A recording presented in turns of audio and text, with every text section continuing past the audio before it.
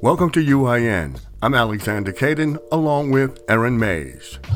Members of Malcolm X's family have made public what they described as a letter written by a deceased police officer stating that the New York Police Department and the FBI were behind the 1965 killing of the black activist and civil rights advocate.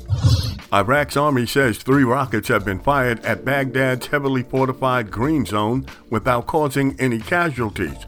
Security officials said the U.S. Embassy was the target.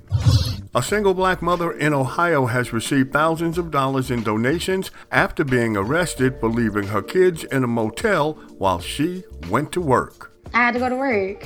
My daughter decided that she wanted to stay here. My daughter told me that this is where she wanted to be. And I felt that she was old enough to be able to sit here with her sister for a few hours because my job is right down the street.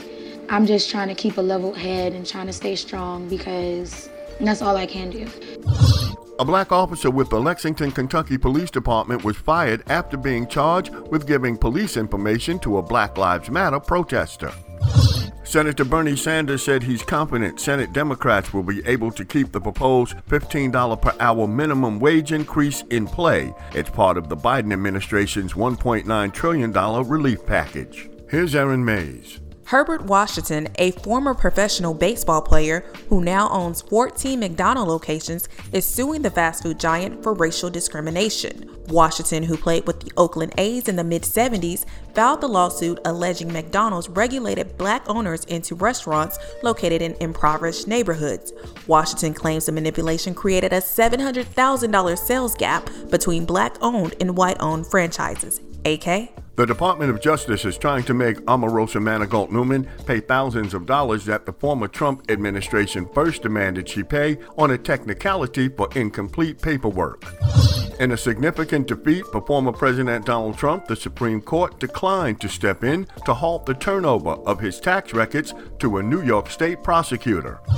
Black Pennsylvania State Representative Malcolm Kenyatta told Joy Reid of MSNBC that he's running for the U.S. Senate in 2022. I know that we have an opportunity right now to expand that promise, to make sure that we have a country that doesn't just talk about justice and fairness for all, but that actually makes it real. And it's with faith in that mission and joy in my heart that I'm announcing that I'll be a candidate for the United States Senate to represent the great Commonwealth of Pennsylvania. If elected, at 30 years old, he would become the nation's youngest and the first openly gay male senator. Over the weekend, a part of a Boeing 777's engine fell to the ground shortly after takeoff from the Denver International Airport. Nobody was hurt on the flight or on the ground. Most airline carriers that fly the 777 said they would temporarily pull them from service.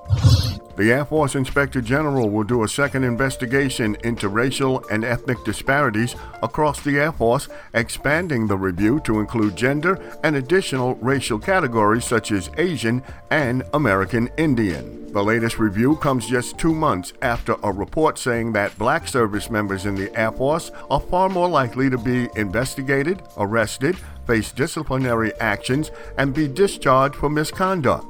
The December report found that racial disparities exist for black service members, but the data didn't explain why. Regina King is set to produce and portray the first black Congresswoman, Shirley Chisholm, but she is also set to produce the film. Production for Shirley, to be directed by John Ridley, is set to begin later this year. Former student Calvin E. Tyler Jr. has gifted $20 million to HBCU Morgan State University in Maryland. Joined by his wife Tina, the gift is the largest private donation from an alumnus in the school's history and provides full tuition to students in need. The Proud Boys want to talk to Black Mississippi Representative Benny Thompson, who filed a lawsuit against the white nationalist group. The suit also names former President Donald Trump, Rudy Giuliani, and the militia group, the Oath Keepers, as defendants. The civil suit, which is backed by the NAACP, is in direct response to the January 6th deadly insurrection on the U.S. Capitol building.